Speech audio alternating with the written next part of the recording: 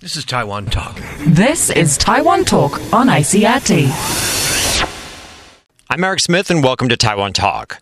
A good portion of the news you hear on ICRT, read in the local English dailies, or even see on local TV channels originates from the Central News Agency, or CNA.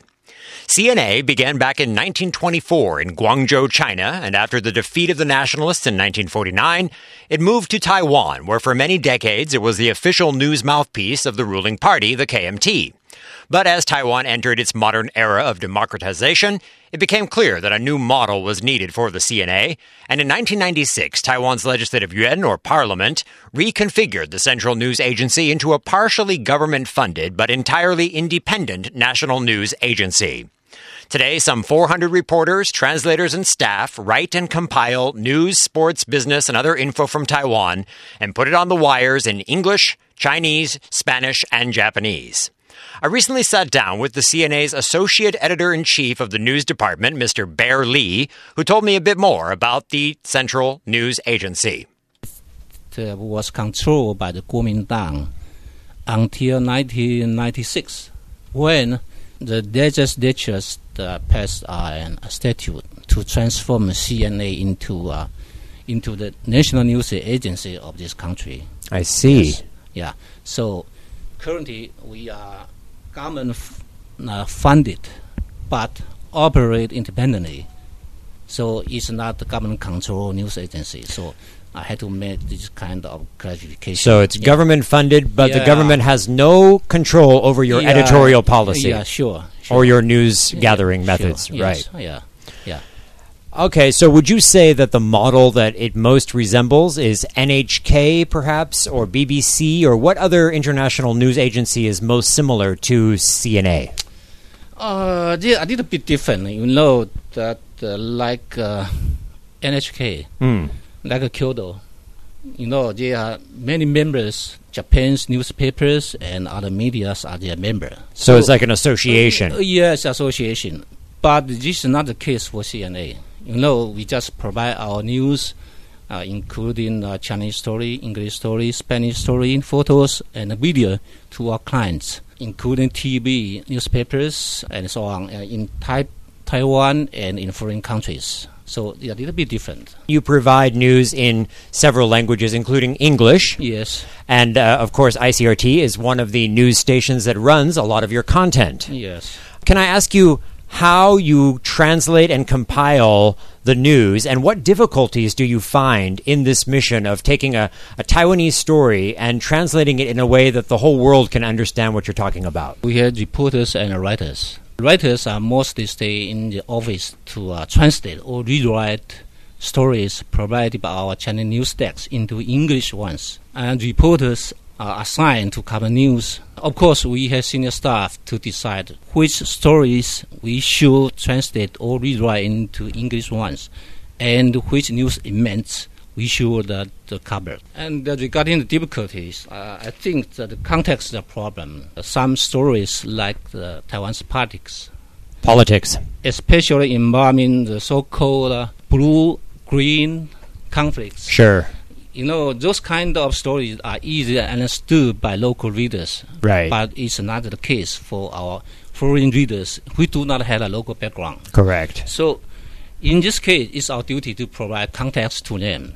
So we hope that English readers will write to us more often to let us know that how we can help them better understand Taiwan. Yes. So it's basically about providing the right context. Yes. Thanks for tuning in. I'm Eric Smith. When we return tomorrow, I'll ask Mr. Lee how the CNA can act as a neutral organization when it's partially funded by the government. This is Taiwan Talk. This is Taiwan Talk on ICRT. I'm Eric Smith, and thanks for joining me on Taiwan Talk. Today I'm continuing a chat with Mr. Bear Lee, who serves as the Associate Editor-in-Chief of the News Department for Taiwan's Central News Agency, or CNA, this country's official news agency that, while partially funded by the government, is an independent organization.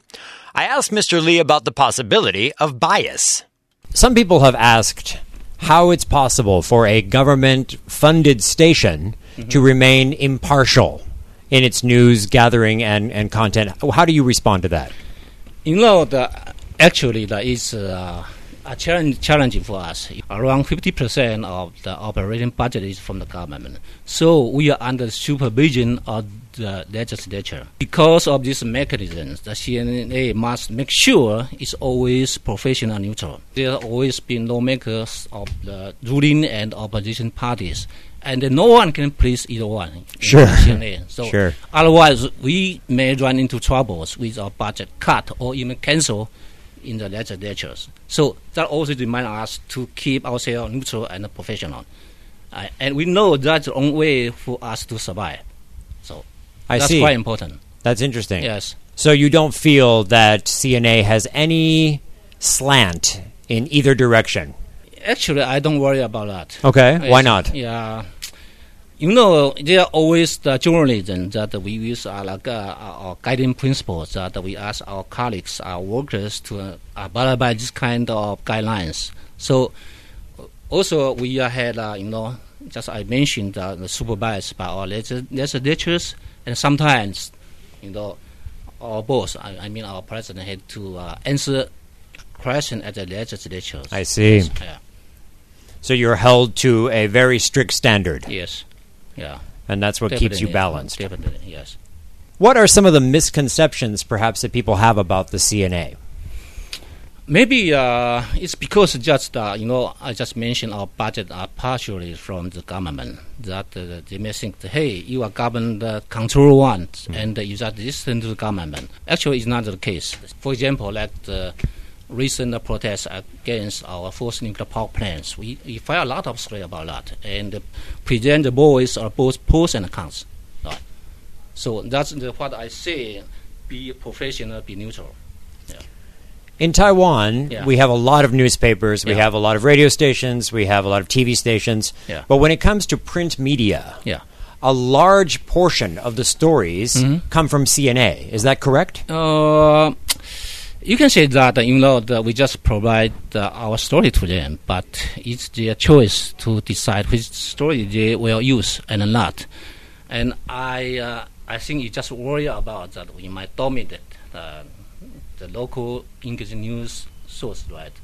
Yes, that would be my next question. Yeah. Yes, but I don't worry about that because, like ICRT, like you, with different perspectives and angles from those provided by us.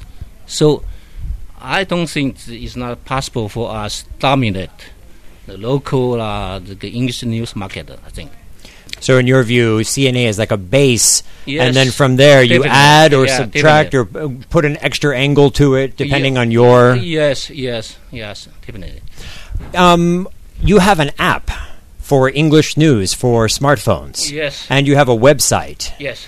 Can you tell us a little bit about that site? I think it's called Focus Taiwan. Focus Taiwan, yes. So if a English speaker is interested in getting news directly from the CNA, all they have to do is go to the website called Focus Taiwan, Yes. or download the app for their phone, and they can have direct feeds from your organization. Yes, it's very convenient. Anytime you can use smartphone to read our reports. Some people have criticized Taiwan's news for being too Taiwan-centric and too small in their scope. Yeah. Do you agree with these criticisms? Yeah, I agree.